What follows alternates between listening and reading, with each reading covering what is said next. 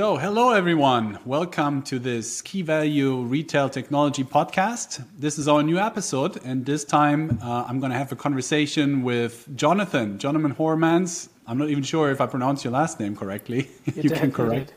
Okay. Jonathan is responsible for business development at Merco.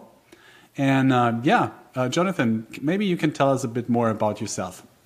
Yeah, happy to. First of all, thank you for having me. I hope I don't let the audience down. I hope I have enough interesting things to share. But sure. as you said, I'm head of sales and GTM at Merco. I've been here nearly 4 years, which, as many of you know, in the retail startup scale-up space, it counts as dog years. I joined Merco after having had my own direct-to-consumer brand, which was within footwear. And we had our own physical retail store in Paris. This was really, I think, at the beginning of when D2C was emerging on e-com about 10 years ago. And although it was very exciting to see what was possible with online and the digital world, we believe that this also needed to be reflected in the real world. And so we opened up a store in Paris, and we're really trying to find ways to unify online and offline, because we saw that there was a big disconnect between the two. And when that venture ended, that thought really stuck to me of how do you bring online and offline better together? How do you elevate the physical retail element? And that drew me to Merco. I've been there ever since. Wow, great story. I didn't even know that. So you had your own business in the fashion industry. Yeah. And sounds very nice. And I also like your comment about the dog years, but at least you don't have as much gray hair as I do yet. It's coming. So. It's coming. Yeah, it's coming. On top of and gray hair always looks worse if you have longer hair, which is the case due to the pandemic right now. Yeah, exactly. Well, great. I mean, you already mentioned that, one of your, let's say, visions is to bring the benefits of the direct-to-consumer from the online world to the stores, pretty much. So, and I think that kind of already goes in the direction what Merco does. But for the audience that has never heard, hopefully not, but has never heard about Merco, can you tell us a bit what you guys actually do? Yeah. So Merco works with brands like Nike and other retailers to effectively better connect their physical retail with online. And we do that by enabling them with digital capabilities that really enhance every interaction that a customer may have with physical retail. So, whenever you think about how can a customer connect with a salesperson or how they engage in store, we try to enhance that. So kind of an example of that would be Nike. When you walk into a store, obviously if you're buying footwear, you want to know if they have your size. And so the journey really begins with, hey, I'm looking for this Nike Air Max. I need it in a 10.5. Do you have it? And traditionally, a salesperson would have to walk away from the customer, go check the stockroom. With our solution and solutions like ours, the sales assistant is able to do a stock check immediately, see if it's available in store, online, and other places. But then, when it is available, start adding value add. So, hey, that's a great choice. By the way, how about these great running trousers with them, or this cool shirt, or look at which athlete has been wearing these recently. So it's basically bringing in more inspirational content and things that support why that product was a good idea. What we're kind of seeing as an evolution to that is providing a more personalized experience in store. So understanding who I am or who you are, saying, hi, Christoph, have you shopped with us before? Are you a regular here? And then being able to access your profile your preferences, your purchase history. I mean, Apple does a fantastic job at this. For those of us who are iOS users, whenever you come into a store, they start by identifying you, and they can see what tech you have, what you're maybe there for, what would be a nice add-on to what you already have. And we call that clienteling. So that's also a way of engaging better with customers.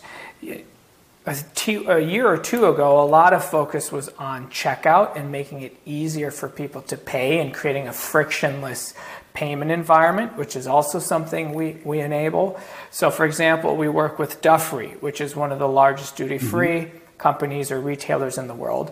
And if you remember the days when you used to fly and travel, you're always kind of in a rush in an airport. The last thing you want to do is wait in line. So we enabled some of the people in those stores to help you check out, scan your passport, scan your ticket so you can quickly pay and be on your way. So that's kind of gives you an example of some of the areas we cover. Yeah, I mean, great. Everything you mentioned here, bottom line, kind of improves the customer experience, right? That is where that is an area where online is really advanced. I definitely have to say, right? Because it's more simple. You have everything there. You have all the data. Somebody logs in. They need to. They have cookies. You have cookies that you can use, and that's what you're trying to bring into the real world, into the stores, to improve the customer experience. And I think today, and not just right now because of COVID, but also before, it was really important to improve that customer experience in store. Do you agree? I mean, do you think that is necessary? And if yes, why do you think it's necessary? Yeah, so I do think it starts with customer experience.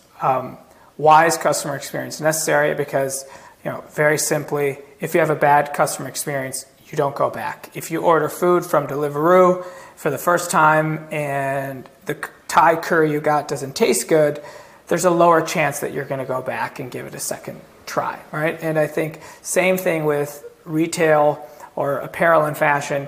If you go into a store and you have a bad experience, consistently, you might not go back. You might still shop with them online, but you might just decide to switch. So fundamentally, I think customer experience is important. However, it's not just, our solution is not just about customer experience. It's also, to a certain extent, about data mining and leveraging data.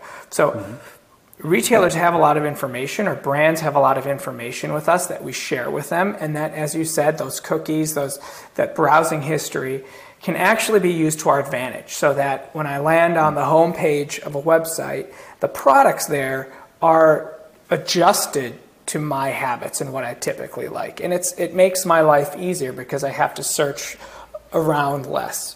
So imagine that same kind of experience could happen in store, where I walk into a store and a salesperson is not just recommending any kind of sweater or any kind of color, but is curating the products that are being recommended based on my preferences. And that relates to customer experience because I'm enjoying it better, but it's about using data and then subsequently also capturing data of my journey in store, so that can then be sent back to online and really provide a brand a 360 view of who I am and what I like and what my behavior is like in store versus online. I think that when we think of customer experience, it's used in a lot of different ways, but I think one reason why physical retail is so important is because it humanizes a brand. It is really the one place where you are able to create a human relationship and interaction between a brand and a person. And so when we talk about bringing technology in store, it's not to create distance between customers and salespeople or customers and the brand. It's just about making sure that the what's being offered, and the service is at a level that we're all used to now because of our e-com browsing habits. Okay, yeah, absolutely. And I can personally relate to that a lot because, I enjoy shopping the most, and I'm sure the audience does too, if you find everything that you're looking for quickly, if you feel that if you go into a store, they understand who you are, they offer you the right products, that really makes it very enjoyable. And so I definitely have to visit a store that is using your solution very soon. I think I might have not done that yet, but we need to talk where the next one is. Yeah, well, I think many retailers are trying, and there's a lot of challenges that they're facing, obviously also because of the pandemic, and we're starting to, as consumers, feel the benefits of some of these improvements happening. I think it's just happened a bit slower than what we would have expected or hoped for. But I think the pandemic has actually accelerated the need for some of these things that retailers have been kind of contemplating, or initiatives that they've been kicking the can down the road for a different day. So I think this is really a time where you're going to start to see the implementation of that when stores reopen. Yeah, that's true. I mean, you mentioned the pandemic. Stores are closed almost all over the place in Europe right now and all over the world. Obviously, your solution is used in store. That means that right now, as most stores are closed, we cannot enjoy as a consumer the benefits of your solution. Or is there a functionality, or is there some kind of, let's say, benefit you can bring to retailers even if their stores are closed at the moment? Yeah, it's a good question. So 3 years ago, the answer would have been no. But as a platform, we're constantly thinking, where is the next level of engagement going between customers and some form of physical retail? Whether that be product or whether that be salespeople, or maybe even just the environment of seeing what the brand looks like in real life.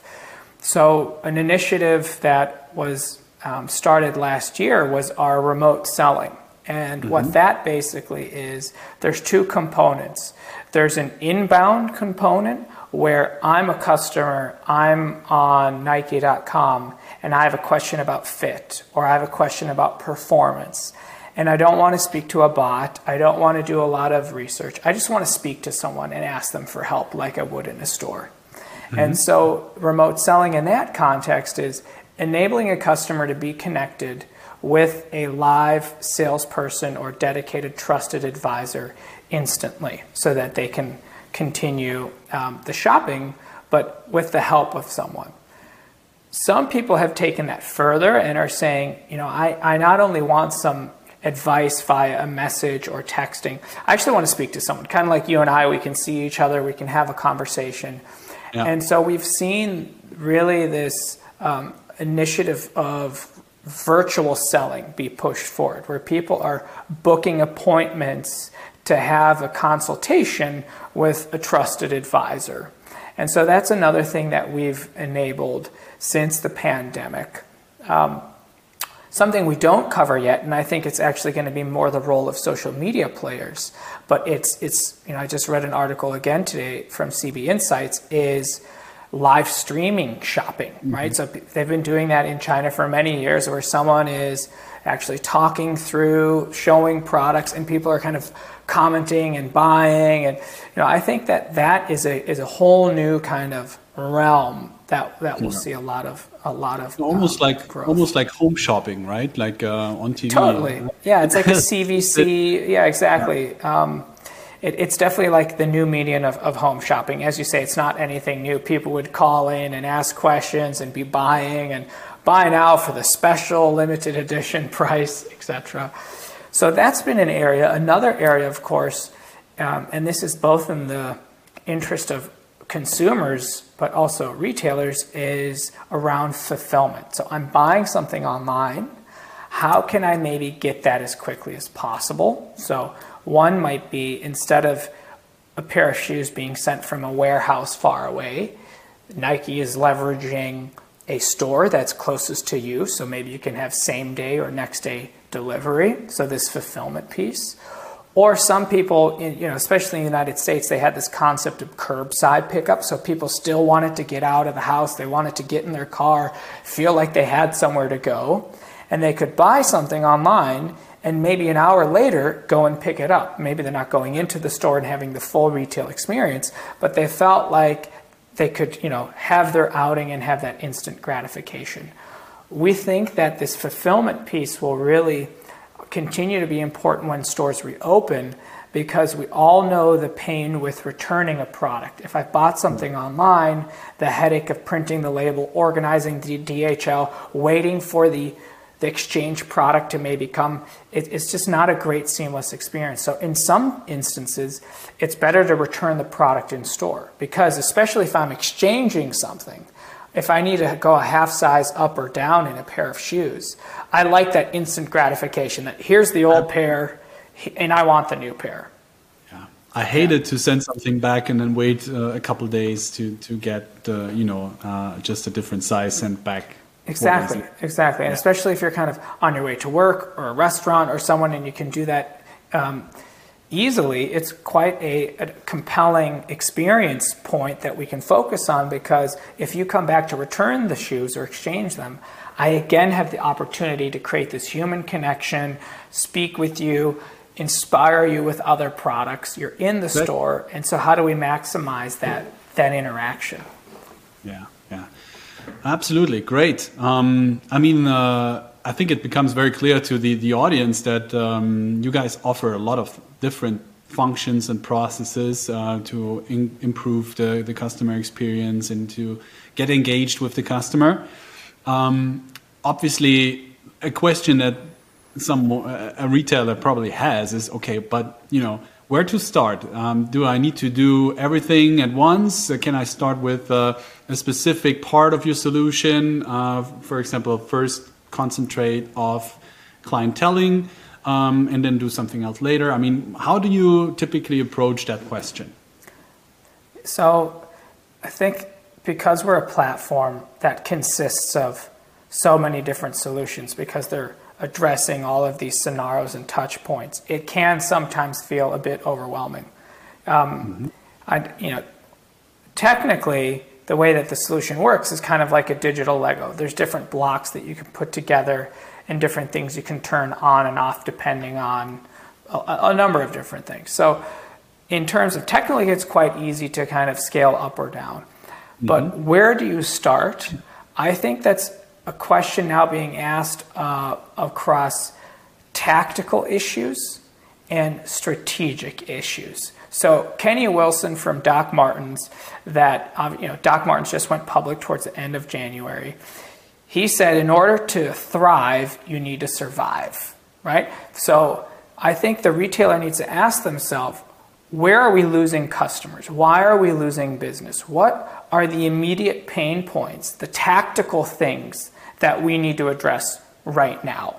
And that's where I would start. And I would really look to say, okay, how do we ensure that part of the business is strengthened, the relationship with the customer is improved, it's more seamless, and we have better results. Once you kind of stop the bleeding, then you can really say, okay, how do we turn this patient into a much healthier being and person to really thrive?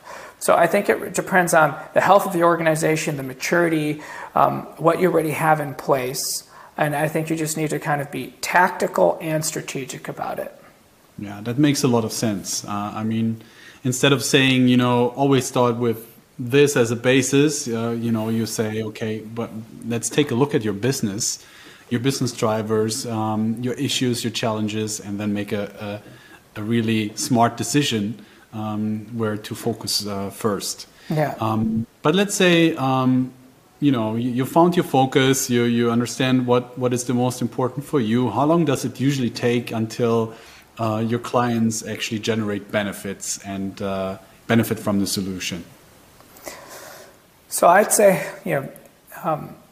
Integration times vary, but I'd say on average they're kind of between 4 to 8 weeks, depending on where you're starting and what solutions you're turning on.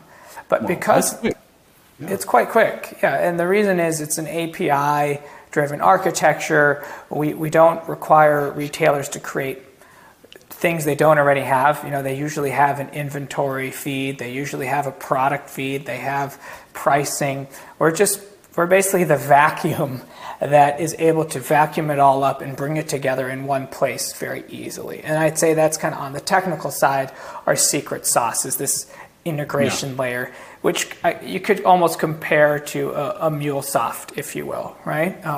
So that makes the integration easy. Now, in terms of actually then realizing the benefits of that, because we're so closely linked to customer experience, that's almost immediate. As soon as a salesperson is making my life easier in store, the customer is going to benefit from that, right? If you're not walking away from me to perform a stock check, or you're recognizing me and seeing my abandoned basket and saying, hey, I have the shoes you were looking at last week, do you want me to get them?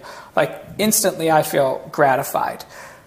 In terms of sales and contributing to revenue, you just need to sell one extra item or convert one extra customer to start realizing the actual financial benefits of it.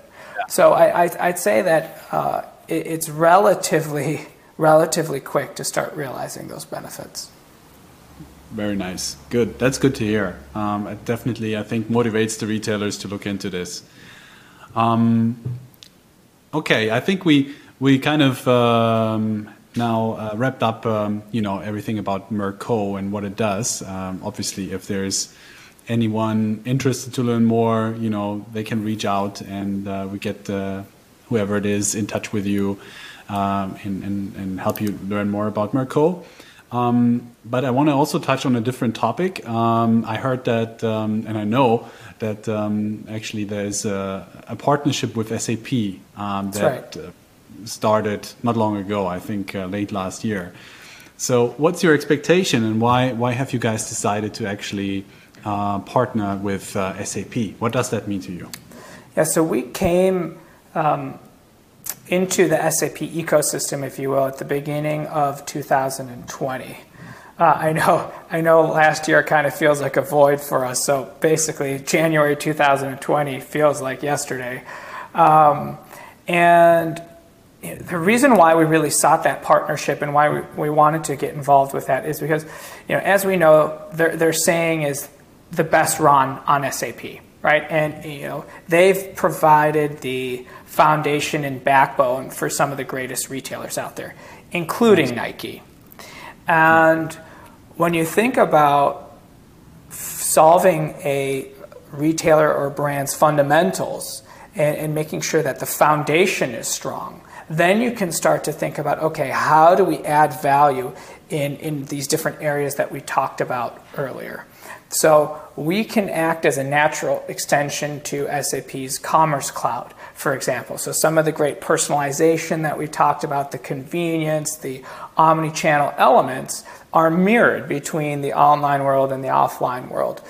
They're doing a lot of work on CDP right now. So basically a new and improved version of CRM where how can data be collected in these different areas and how can it be utilized better, which again really fits with our mission as well.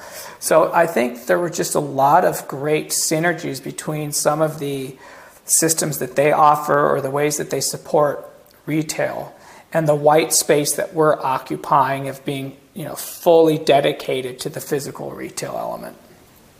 Yeah, sounds very promising. I think there's a lot of potential. Great, thanks for that. I think time is almost up here. We're already 24 minutes into this episode. Very interesting so far. I think there's one last question I want to ask you. I mean, you guys know the consumers very well, obviously. And all of us hope that the pandemic and the lockdowns will end soon. Yeah. What's your kind of forecast as soon as doors open again? What's going to be the behavior of the consumers? Yes. So I want to steal Steve Jobs's or Apple's kind of famous quote of think different. And I think it's just consumers are going to behave differently. And what I mean by that is we've all picked up different habits. So the customer cohorts that you were used to have changed. And I think retailers need to reevaluate who are the most valuable customers and what are the habits of those most valuable customers. Because I may have been a physical retail loyalist and only been buying there, but now shifted partially to e-com. Or I may have kind of never thought about having a virtual engagement with the salesperson, but actually really like it. And I like being on my phone, and actually in store, I want to be more independent as well and service myself. So we've all been forced to pick up new habits, and therefore I think retailers need to be very agile in the beginning to try and understand the new patterns and the new behaviors, right? We've spent the last 12 months at looking, okay, what customers are doing in the online world, and that largely has been the only option they had. When we open up the stores again, and we're going to be seamlessly going between the two, our behavior is going to be different, and it's going to be different for you and for me, and it's going to be different to what our habits were before.